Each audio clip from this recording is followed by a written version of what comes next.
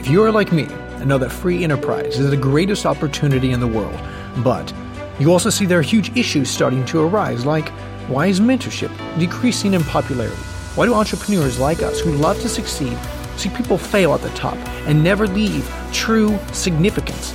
And how do people like us make a lasting impact on the world? And is it possible for enough entrepreneurial leaders together to make a real difference? These are the blaring questions, and this podcast is the answer. Journey with me, your host, Christian. Together we will challenge the status quo and conquer our legacies. Welcome. This is Christian D. Evans with Journey with Christian D. Evans podcast. Thank you so much for tuning in. Ladies and gentlemen, we have an incredible guest today. Just very exciting. He's all the way in Hawaii, and we're here all the way over in the Eastern Coast. And so we're just excited to be able to network with him, talk to him. We've took quite a while just to be able to work with him, jumping him, his knowledge, his expertise, and bringing him on. I just want to share with you real quick. He's been an ex-civil engineer who invests passively in real estate from Honolulu, Hawaii. He used to be in a big bad private company as a construction engineer, but after some saving and investing, he found happiness and balance at a lower paying job. His journal, his experience, and simple passive cash flow podcast, which you can actually find that link right below here as well. And he put it on iTunes, Google Play, all sorts of different places. And his parents got screwed with his 401k and stock market. And it's his mission now to get everyone on the get them out of the corrupt Wall Street roller coaster and into Main Street, invest with safer, high returns that benefit the middle class of America with his real estate empire. So very excited to be working with you, Lane. Welcome. How you doing, man? Hey, thanks for having me, Christian. Aloha, everybody. Good. Awesome. Well, hey, man. Well, I just want to dive into a little bit. I know that was just a preliminary. You've been able to build an incredible real estate empire, and obviously where simple passive cash flow is going right now. So go ahead, just tell our audience a little bit about you and kind of what that future looks like for you, man. Yeah. So today, I think I own like around 6,000 plus rental units. We put together large apartment syndications for people to come alongside us and partake, but it didn't always start out like that, right? Like I bought my first rental in 2009 when I was still working my day job. Up to that point, always taught to go to school, study hard, be a good little kid, and follow that what I call the linear path that a lot of high-paid professionals go down. I started to realize that, buying a house to live in, investing in retirement funds, which mutual funds, 401k, just didn't work once I started to invest in real estate and got that taste of cash flow. Mm-hmm. Definitely. And so let me ask you, because obviously, to be able to acquire 6,000 units and be able to do what you're doing now, obviously it comes, like you said, with some ups and downs. Now there's tons of different strategies in the real estate market. So what was your niche? What was the thing that you focused on? Was it wholesaling? Was it flips? Was it focusing on buy and holds? Or I'm curious, what was that strategy for you, Lane? Yeah. I mean, I think when most people think of real estate investing, they think of like the HGTV, house flippers, wholesaling properties. It's been buy and hold passive real estate from the beginning. Just boring, buying properties that cash flow. And this was because I had my full-time day job. And, this is the kind of the people I work with, people who make a professional salary, or they already have a bunch of money already. And now they just need to put it into something that grows for them. And, the big thing is about taxes too, right? It's not really about what you make. It's what you keep at the end of the day. So, like the biggest thing for us is like investing in the right areas and investing in the right properties so that we cash flow with this 1% rent to value ratio threshold. So you take the monthly rent divided by the purchase price, it needs to be 1% for us to safely cash flow on a month-to-month basis. Definitely. So let's dive into that a little bit more, because I'm always intrigued, obviously, what is a good property? What is a good, cash flowing investment? I've heard some people that say, hey, I have to be netting almost 250 outside of taxes and mortgage and on expenses. 250 is what I want to be cash flowing. Some people have a different rule and different regulations. So I'm just curious, what to you, and when you're looking at your team and analyzing a property, what are some things that say, okay, this is really good? And as well as, do you mainly do, another question, do you do mortgage or do you do creative finance? And what does that strategy look like? As well? Yeah, I mean, we don't do creative financing or anything like that, right? Because we got money. We're just doing our boring agency financing, Fannie Mae, Freddie Mac debt. And this is real estate investing. If you don't have money to invest, you don't have money at least for the down payment. You can't real estate invest, bro. You got a money problem. And that's where all the house flipping, HGTV stuff, the wholesaling stuff comes into play. We're more working professionals. We have high salaries. We have some money. Um, we're doing this in a very different way, more boring way, a way that maybe 95, 99% of people can't do it, where, hey, we already have the money for the down payments to do this stuff. So, what are good rental properties? I bought my first rental properties in Seattle, Washington. And what I realized is sophisticated investors don't really buy in these high price, sexy markets. We call them primary markets like California, Hawaii, New York, Boston, Miami, Seattle, Portland. The reason being is the numbers don't support the investment. We don't have that 1% rent to value ratio out there. Take California. You'd be lucky to find a place in the ghetto for 400 grand that rents for $2,000 a month. And then 2,000 divided by 400 grand is 0.5%. That's no bueno. That's not going to work. So, I later bought properties in Birmingham, Atlanta, and Indianapolis, traded the Seattle properties. And we primarily look for B class, C class properties. So not your high-end luxury stuff, because you're not going to find the rent to value ratios in those areas, and not the super low end, not the war zone class F, class D properties. Kind of in the middle, right? We work with workforce housing. So this is kind of the majority of lower middle class America. Mm-hmm. That makes perfect sense. Okay. So like one of your rules is like that 1%. Okay. That makes perfect sense. Obviously B2C is kind of, is that what you said? B2C kind of properties, nothing too crazy, right there in the mid where a lot of people overlook it. And then what other kind of rules do you have that says, okay, you know what, this is very cash flow, kind of a good property in your sense? Yeah. We don't go after niches, right? Some people go after like student housing, military towns, or like near like cool tourist attractions. We don't invest off gimmicks. We invest off of like sound financials. And workforce housing is the huge elephant in the room. Right? It's what's going to be here for a long, long time. That's what we invest off of. Yeah. And then do you do a lot of like research in regarding that area and the appreciation? And I know like Texas, for example, and I know some places that I lived in Ohio, they're obviously depreciating. They're just the value of the house isn't producing. I'm just curious, like, do you do a lot of research as well? Does that kind of come into play with, hey, is this a good property to invest in? Is this a good area? Or is it mostly just, hey, is it cash flowing? And is the rent at 96% or 97%, renter? Yeah, I'm sure we've done the research on it, but this is why we like real estate, because it's not rocket science. It's basically, it's two things: it's economic growth and population growth that you're looking for. And how do you define economic growth? Well, I don't really know, right? There's different metrics out there, but if you're looking for like the one stop, it's population growth. And they just released the 2020 census, so one could just Google this stuff super easily. And you're looking for certain cities, certain submarkets, which ones are growing better than others. And that's what drives demand for real estate, right? It's just pure population, especially for workforce housing. So we kind of look for areas where they're typically going up. And this typically mimics, we also want to stay in landlord-friendly states. So, not to say anything politically, but like when I'm the landlord, I want to be in a red state, with landlord-friendly laws. And typically the red states are, better economically driven too. So that kind of leaves us to, probably the best places to invest, just on a state perspective, is Arizona, the whole state of Texas, Alabama, Georgia, Florida, the Carolinas. You take those 5-6 states, they're going to beat the other 45, 46 states out of the nation any day. Yeah, that makes perfect sense. Awesome. Well, and that's a very interesting point because whenever we look at real estate, I also do the same thing. And whether it be consciously or subconsciously, it just seems like the better deals are out there because you could just work with the legality and things like that as well if you run into problem. Now, let me ask you, kind of like, do you focus on certain different deals as well, like fourplex, sixplex, eightplex? Or are you talking, 100, 200, 300 units kind of properties? Yeah, I mean, today, we focus on large apartments over 150, 200 units.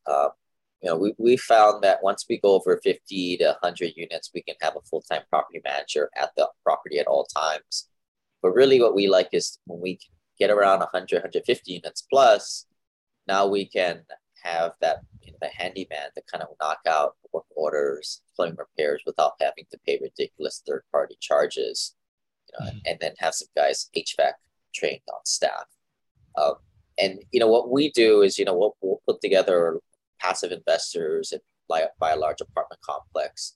And what we'll do is we'll stay below the large guys, the institutions that are just investing lazy retirement money. They don't need to make a great yield because their investors aren't very sophisticated. So, these guys will want to buy packs of properties, right? Or 500, 600, or 1,000 properties plus. So these guys will typically play in the $100 million range. And where we want to stay is right below them.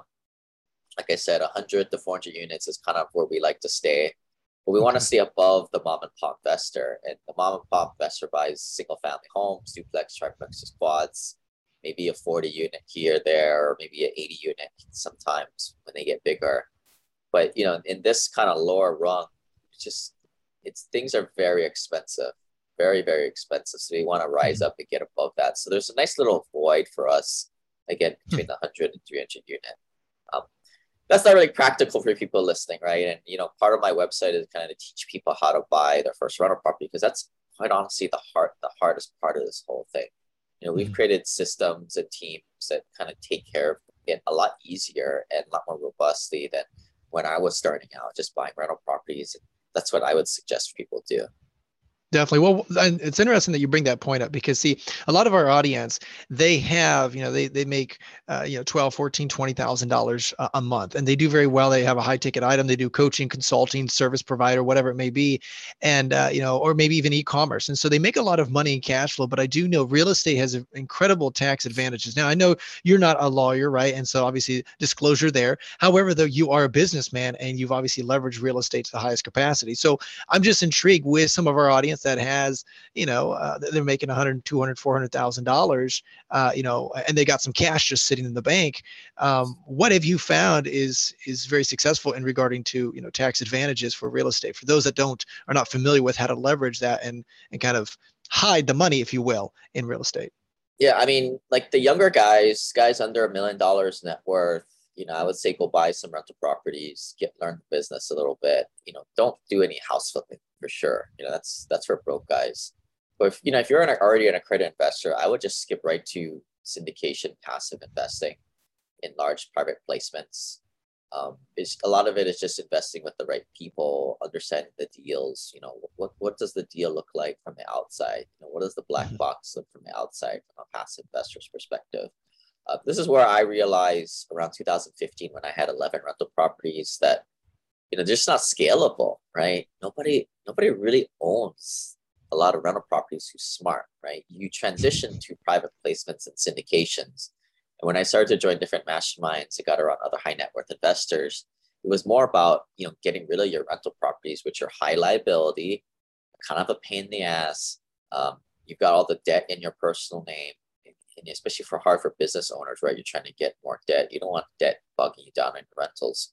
You want to outsource the debt, go in as a passive investor where somebody manages your investment for you and takes the debt out of your name, and you're just an LP passive investor, not a managing member. So that's kind of what my podcasts have kind of been, that journey, right? My own journey from buying some rentals to accredited status and beyond. But one of the big reasons for doing that is the taxes, right? Like when you own little rental properties, you probably write off the property 1/27th of the property value over 27 years, which is cool.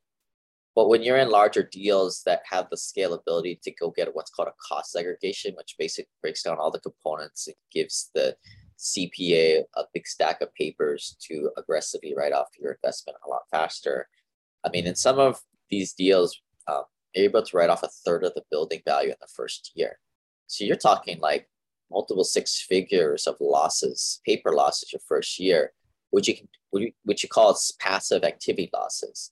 Now you can use that to offset your passive income from other investments or the real estate that you got. But this is where we'll strategize with clients. Like a lot of the doctors or high paid income earners, you may be able to use those passive losses, I mean, my first few years, I had maybe $500,000 plus of passive losses suspended, not used yet, to offset my ordinary income. So think of it like a doctor making $1 million a year. We want to drive up down as close to the $300,000-$400,000 mark, because when you go above there, as we're all seeing Biden's going to go chop heads that are higher than 400 grand. Who cares? Just get your head down, right? Use your passive losses to lower your taxes using a strategy called real estate professional status. A lot of hoops to jump through, but there are other things out there too, like land conservation easements. Another way of lowering your adjusted gross income. It's not about paying less taxes. It's about lowering your income, your adjusted gross income, to pay less taxes. Mm-hmm. That makes perfect sense. And I think that's really interesting that you mentioned that as well, regarding you don't individually, the most successful, the ones that don't individually own every single unit, but they're the ones that obviously are syndication and partnerships and stuff like that. And so if you could tell me a little bit more about kind of your story behind obviously going from, obviously you own 6,000 units, but that's through partnerships and stuff like that. But going from that 2015, owning 11 properties to boom, all of a sudden where you're at now, owning 6,000 units and having that higher exponential kind of mindset. Yeah, I mean, going back, 11 rental properties, 5 in Atlanta, 4 in Birmingham, I think 1 in Indy and 1 in Pennsylvania.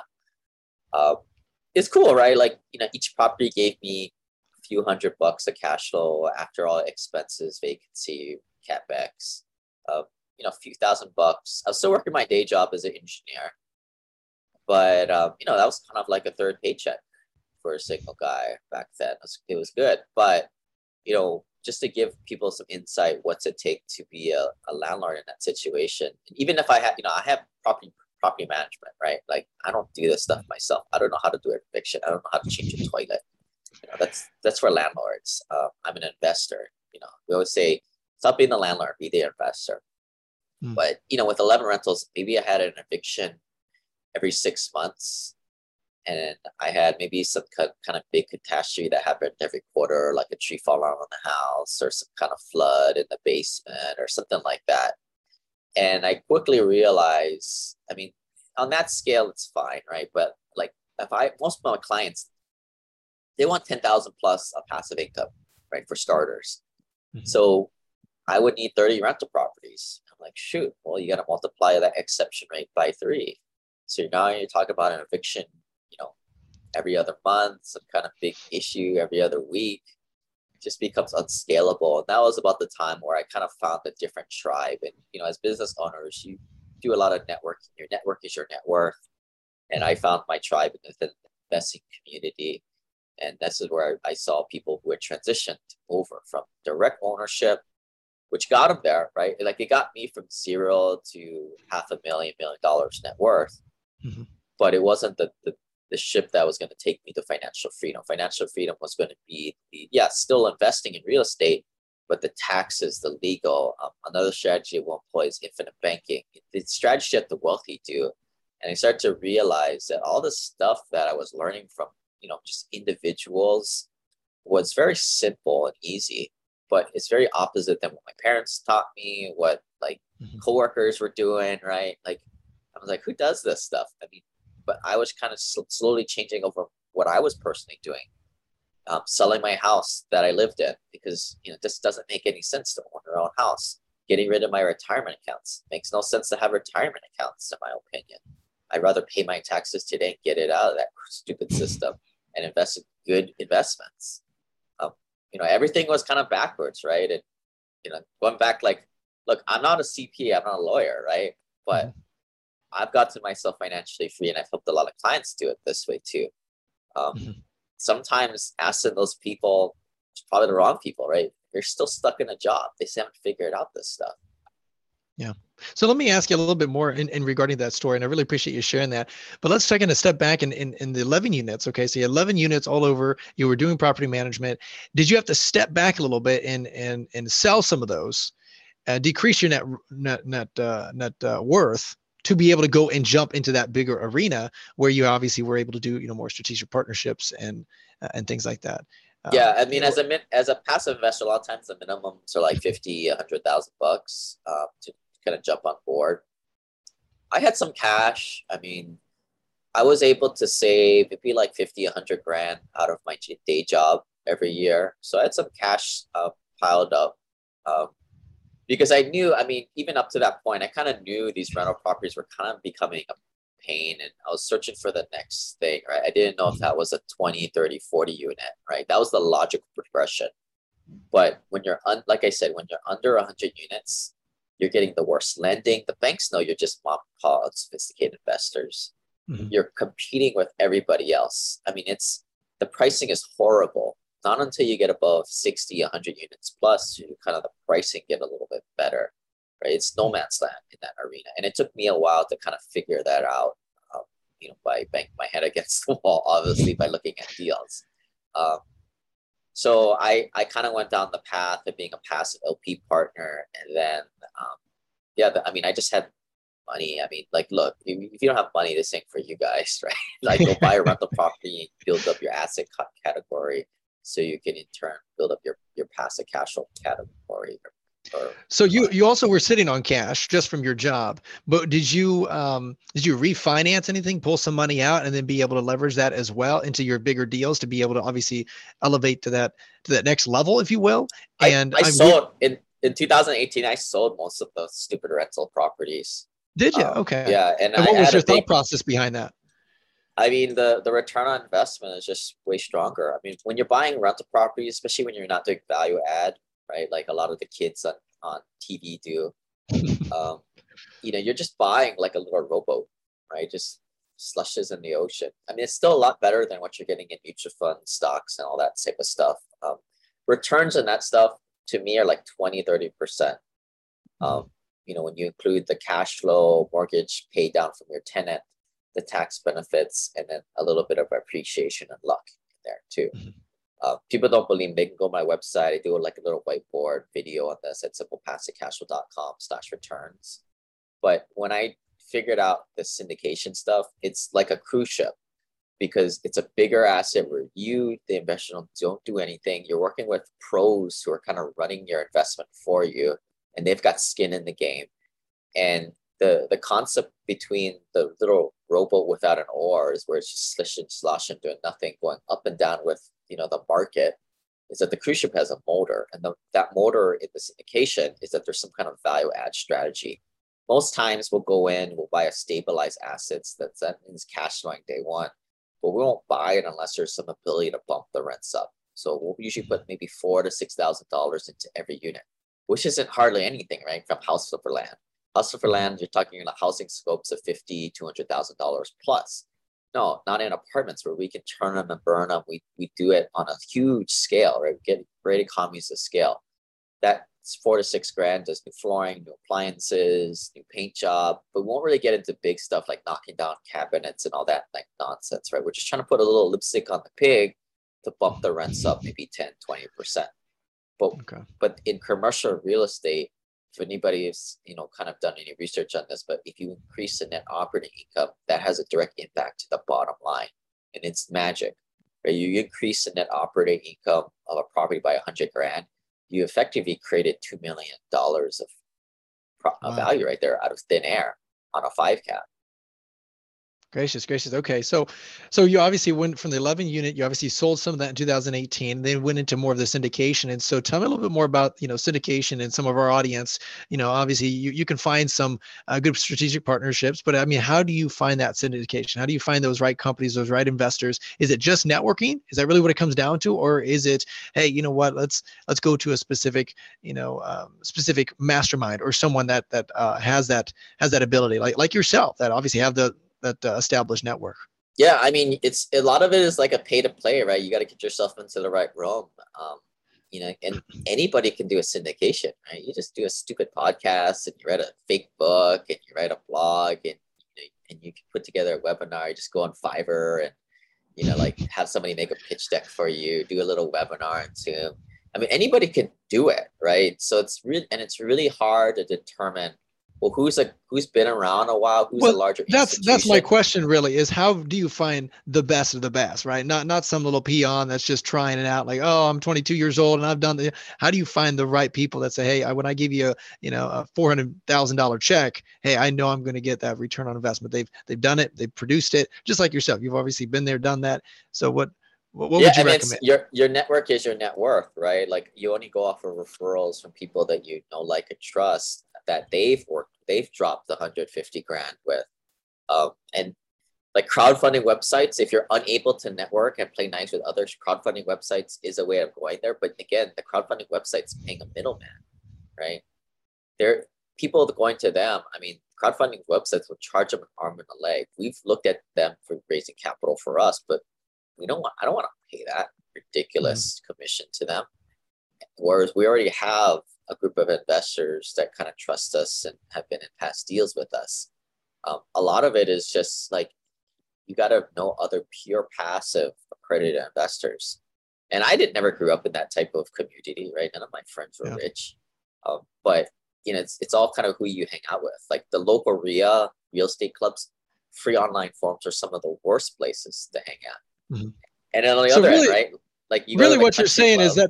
is that they should come to simplepassivecashflow.com and talk to you guys. Is that basically what Yeah, you're saying? I mean, Huh? essentially, yes. But you gotta go look for other high net worth people that also do this type of stuff, right? And this is what makes it extremely difficult, right? You're trying to find somebody who most passive investors, they want to be very private. They don't want to get sued, right? They don't want to wave a flag in the air that I'm rich, come sue me. It's very hard to find real pure passive investors. To me, everybody's got a website, everybody's got like these marketing schemes. I'm in this business, it's hard to tell when I'm trying to invest my passive investor money, like who's legit, right? Mm-hmm. Right. Yeah, I mean, 100%. And so that's why I really appreciate kind of perspective. And that's my question is like, there's so many people that have a good game that makes it look all pretty and stuff like that. Everybody can do that, have fake testimonials or whatever. But the thing is how do you find the right people that actually been there, done that? And like you said, I mean, they're not out there, pushing their name a lot of times. They're people that are just putting their nose to work and just kicking butt. And obviously that's somewhat what you're doing. You're going out there producing those results. So, if some of our audience, you guys are listening, you guys have that extra 300, 400, even 150 G's sitting, I would recommend reaching out to Lane here, and he'll probably be able to, hook you up. Now, my question is coming back to the deal that allowed you to get to that higher level. What kind of deal were you looking at that you were able to, and was that yourself that just came in, or did you have some partners that came in and help you with that? Because obviously in 2015, you sold all those 11 units and you took some of that cash flow with the other cash flow that you had. And did you get into one or two, 40, 60, 100, 150 units, or what did that look like? What did that deal look like? Yeah, I mean, in the beginning, I mean, it took us a long time to get established. The hardest thing is investors. You just get sent garbage from brokers in the beginning, right? Because they think you're just another like couple of rich dudes from Apple or something out in California, right? An out-of-state buyer. So you just get thrown a lot of junk your way, and it usually takes a couple years for people to kind of break through that if they're lucky.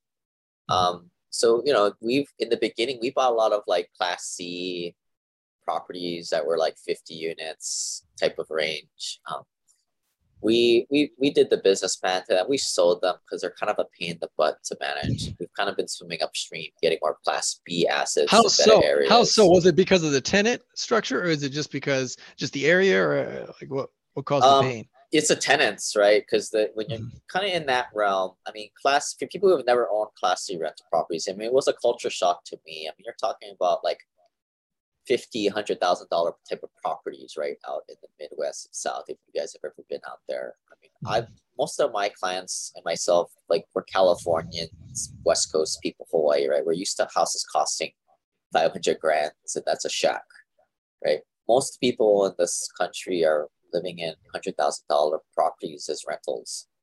Um, and a lot of people in the Class C realm, they may or may not have bank accounts, right? Like when I had my rental properties, Right. I remember the ones I had in Birmingham. I mean, a couple of them were like Section 8. Like Oh, wow. most of them paid via like Walmart money orders. I was like, what the heck, right? Like I didn't know Walmart you could get money orders at. Apparently, it's a great place to get money orders because it's cheaper there. Right. You know, I mean, Well, I appreciate you saying that, because what I always found very interesting is, you could look at the numbers and say, okay, the numbers really work very well. I mean, we were just looking at a 50 unit over here, where I live, and it just looks beautiful. It's awesome. But then when you get to the location, you just start realizing pretty quickly the caliber as well, and the headaches and the things like that. So even though the property may look good, it's those other extra headaches and those things that are intangibles that you don't see sometimes on the budget sheet. So I'm curious as well. So you went from there, you bought the 50, 60 units, then you obviously sold those, and now you're getting into, you identified your niche, if you will, 100 to 400 units and things like that. And what was that next deal that allowed you to get into that higher end and started, working with B and really B product, B properties? dude, I don't remember. I mean, we have like over 30 something deals. I think it was just, I mean, if I recall, we were doing like these 50 to 80 unit properties for about a year. And then I Oh, think wow. maybe the first one might have been like 120 or 150. And then at that point, that's where, that was maybe like the dozen deal mark in. And that's where we really started to get, brokers, the biggest thing for brokers control deals, especially stabilized assets. Like, remember, we're not going after garbage properties that are less than 90% occupied. So brokers control these assets. You're not going to send a yellow letter to some apartment owner. Hey, can I buy your property for 50 cents a month? No, they're not idiots, right? They're not like Yeah. like single family home owners that don't know how to read. That which I believe wholesaling is. I don't feel like it's very like ethical in my opinion, but I'll get off of that. Right. Like in our world, apartment owners are pretty sophisticated. They go to brokers to fetch the right price. But 99% of deals will pass on because just the pricing doesn't work. We're looking for that situation where the owner is a little bit distressed. They're either old, they're dying, they're retiring. There's something in there. They want to re-diversify their portfolio or consolidate elsewhere. But the property is fine, right? The property is great. We're distressed owner, not distressed asset. So in these cases, brokers control assets. So it's important for us to have a good track record of being good guys to work with, not retrading, closing when we say we are. And at that point, once we had closed several properties and we're in the market talking to these brokers in terms of, hey, you're the guys with that 50 unit out there. You want to sell your property?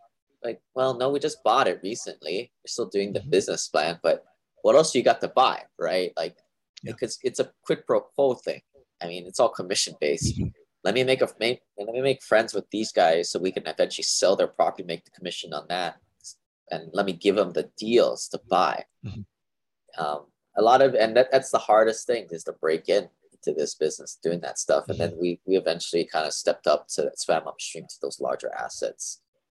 Today we're doing even a little bit of development too, because we try and get away from like where the majority of like the amateurs are kind of hanging out.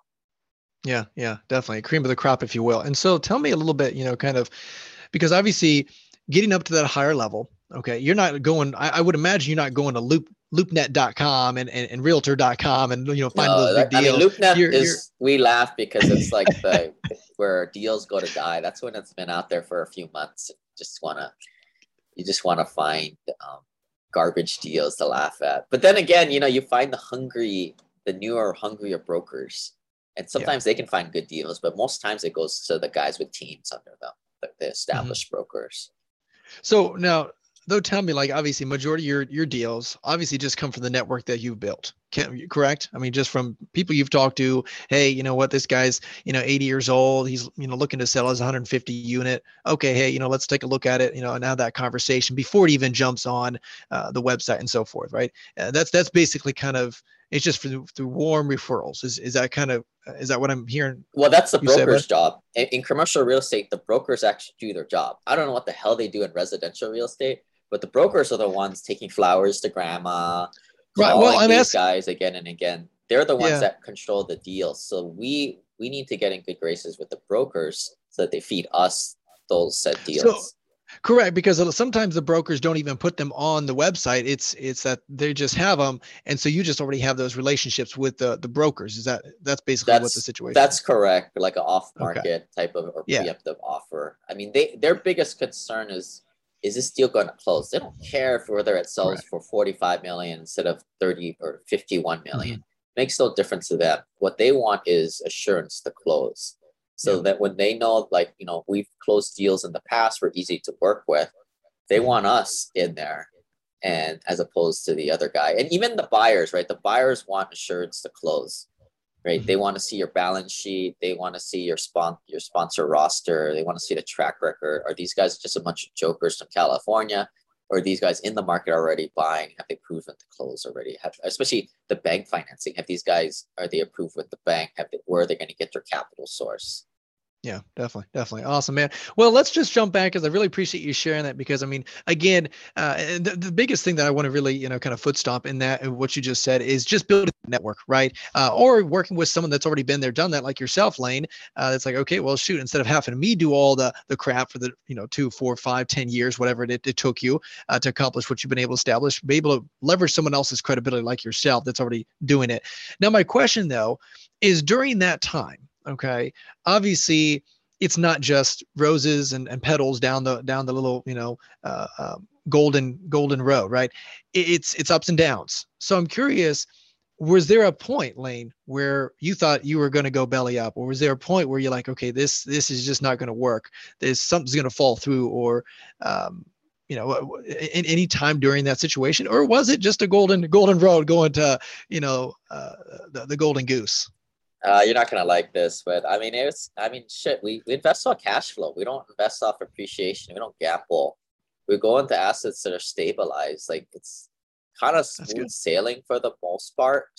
Um, I mean, the only thing is, like, a couple times I've worked with a bad partner, and Mhm. that just sucks. I've had to kind of, I mean, that's just, you lose your money. I mean, that's how this business works. It's the times where you're going to lose money is when you work with unethical people and you just Mhm. don't work with them again. And this is why it's so much more important to build your network. I mean, I'm kind of at the forefront. I'm kind of working with different people all the time. Lately, I've been kind of working with the same proven people in the past, but that's kind of why I do what I do. I'm kind of the forerunner. I'm kind Mhm. of out there, taking chances so that other people can kind of, ride along on this once the concept has been proven, right? Mhm. And that it's going to happen. But if you're a passive investor, you kind of just ride alongside people who've already made the mistakes already, and Mhm. jump in on version 2.0, version 3.0 in a way. But yeah, I mean that's happened to me in the past, and it's very frustrating. And I what I do is, like, every time I've made that mistake, I can always contribute back to, like, I did not work with somebody who I was able to really verify their track record, meaning I didn't have this gold level standard of referral. I didn't have somebody that I already knew and trusted say, yeah, man, I've worked with this guy in the past. I've vouched for him. Right? It's Mhm. always been kind of a loosey goosey type of scenario. First time, I just got like a random referral off of some, like, self-directed IRA custodian that didn't know what the hell they were doing. They didn't even invest with it, and they said, "Oh yeah, we'll work with this guy." That was back in like 2011 ish. I didn't know anything back then. Um, and then the next time, like, somebody who did a bunch of real estate, but maybe not in the realm that we're working in, right? And I Mhm. didn't have Mhm. anybody like that third party referral, right? That's the gold standard. But when you start out, you're not going to have that. I mean, like I said, you got to play the long game. You got to build pure passive investors, Mhm. build friendships and organic relations with that, because these are the people who put skin in the game to figure out who's legit out there. And you've got to build this web. That's why we created the mastermind group with this community. And Mhm. like, you say, well, go talk. I like to talk to people, but I tell people on our onboarding calls all day, it's like, look, man, I'm a syndicator. Whatever I say, take it with a grain of salt. In fact, don't even listen to what I'm saying. Don't trust me, but go and verify everything I'm saying. I'm just telling you what you want to hear. I'm kind of the salesman here. In fact, but what you want to do is go build go hang out at our community events, right? Go talk to the other passive investors, right? Surely I can't like pay them all off, right? Well, I do. We pay them returns, right? Every quarter. Yeah. That's the way you're supposed to do it. And it's a little bit more of a headache, but if you don't want to put any effort in, well, go invest in the stock market and mutual funds and all that type of nonsense. Well, that's awesome. And I really appreciate you sharing that, because I think that's very interesting what you just mentioned, because see, you don't hear that in the mainstream, right? It's very unorthodox of what you just mentioned, because, you're just being straightforward and straight honest and saying, hey, you know what, this is the situation. So my question as well is, like, obviously you've been doing this for quite a few years. So what does that future look like? I mean, are you looking to get 6,000 units? Obviously where you're at now, are you looking for, doubling that in the next few years? Are you going to kind of sit on your hands until you obviously say, hey, you know what, there's some better deals in the near future? I'm just curious, what does that look like?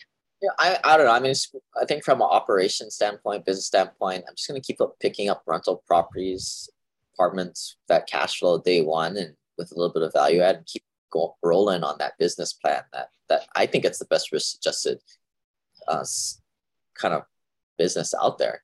I mean, if there's a recession, well, the A-class luxury stuff moves to our stuff, and we stop rehabs and we just cash flow. I mean, it's a beautiful thing. I mean, as terms of like what else other than just keep doing what we're doing, I mean, I feel like my thing in this world is kind of to help people get educated and at least reverse the brainwashing that we've, like myself and a lot of people have, gotten from our parents, coworkers, family. That's why we have, like, I still kind of, the podcast, the website, a lot of it is like geared towards people buying rental properties, getting started. A lot of it's for free. People want to get the free remote investor e-course. They can text the word remote to 314-665-1767. I mean, it's all just to get started, right? Get out of that Main Street, that Wall Street kind of dogma investments. Definitely. Because see, what I found very interesting is, Lane, even though you said it wasn't this massive ups and downs and, turmoil while you're building your business, to me, it seems like you just focused on the things that produce results. And you've said, okay, well, be disciplined, right? You're not going to go after that $10 million unit or whatever, because the numbers just don't work, but you're going to go after the $3 million unit because, hey, the numbers work, right? Whatever it may be. And just being disciplined with it. I found that very interesting. What you're just saying is, if you focus on your rules, your whatever you have to say, hey, this is producing these 1%, obviously looking at the 100 to 400 unit. I just think that's very interesting, because what I found in success in life in general is like, hey, you got to make sure you have certain regulations that allow you to say, okay, these are my boundaries. And if this is a good opportunity, then fantastic. If it aligns with it, but if it doesn't align with any one of those, I'm passing by on the deal, on the opportunity. And it's tough, but obviously I would imagine there's probably hundreds of deals that probably come through your door, but you don't accept, or you don't get all excited by each one, do you? So it's kind of, the analogy is kind of like, what your pitch is in baseball, right? There's some lucky strikes, but you just don't swing at it. You know which one you can like jack to left field, you pull that one. In terms of like what it looks like for us, I mean, like secondary, tertiary markets in growing population submarkets that cash flow day one with a little bit of value add. I mean, like people always ask like, well, aren't you afraid of a crash or recession? It's like, well, not really. I mean, the people who got hurt in 2008, which was by way of a real estate correction, right? Most recessions don't really get impact too much in real estate. 2008 was the anomaly, and that's why it was so big. But the people who got hurt in that scenario were the people investing for appreciation, right? Was it the big short, the strippers, the taxi cab drivers who those assets did not cash flow, right? And that's why I tell everybody, like, hey, what we do is very different, right? We're cash flow guys.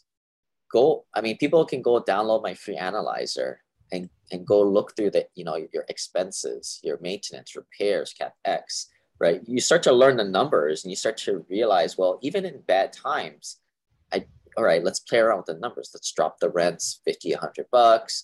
Let's keep the expenses. Like maybe we get hit on this expense, that expense. And you see how really robust even one single family home rental.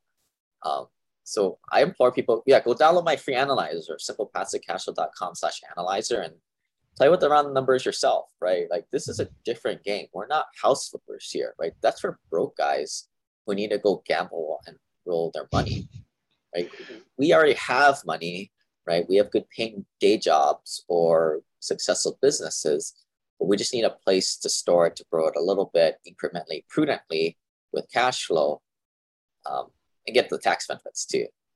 Yeah, that's awesome. That's awesome. Well, thanks so much, Lane. I really appreciate your time and obviously being able to, talk to our audience that are a little bit intellectual in these conversations. Obviously, not just talk about beginner and how to start and, be motivated, just take action. It's diving into, okay, a little bit more details on this and obviously the benefits of it and being able to actually tell your story as well. So I really appreciate your time, Lane. Thanks so much. Now, let me ask you, where can, obviously they can reach out to you, simplepassivecashflow.com. And then I would imagine probably, your name anywhere on social media. Explain a little bit about our audience, how they can reach out to you, Lane. Yeah, I mean, they can probably Google Simple Passive Cash Flow. The website pops right up.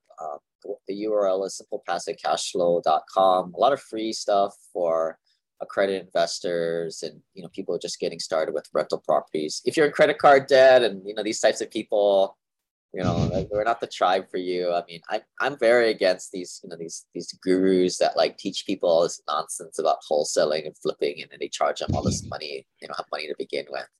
I mean, that's why everything's kind of free on the website and the podcast, Simple Passive Cash Flow. That's awesome. Well, thanks so much, man. Again, I really appreciate your time. And, again, my audience, that link is actually down here in the description below. You can take a look at that. But other than that, Lane, thanks so much again. Yeah. Thanks, Shoshin. See you, everybody. Bye.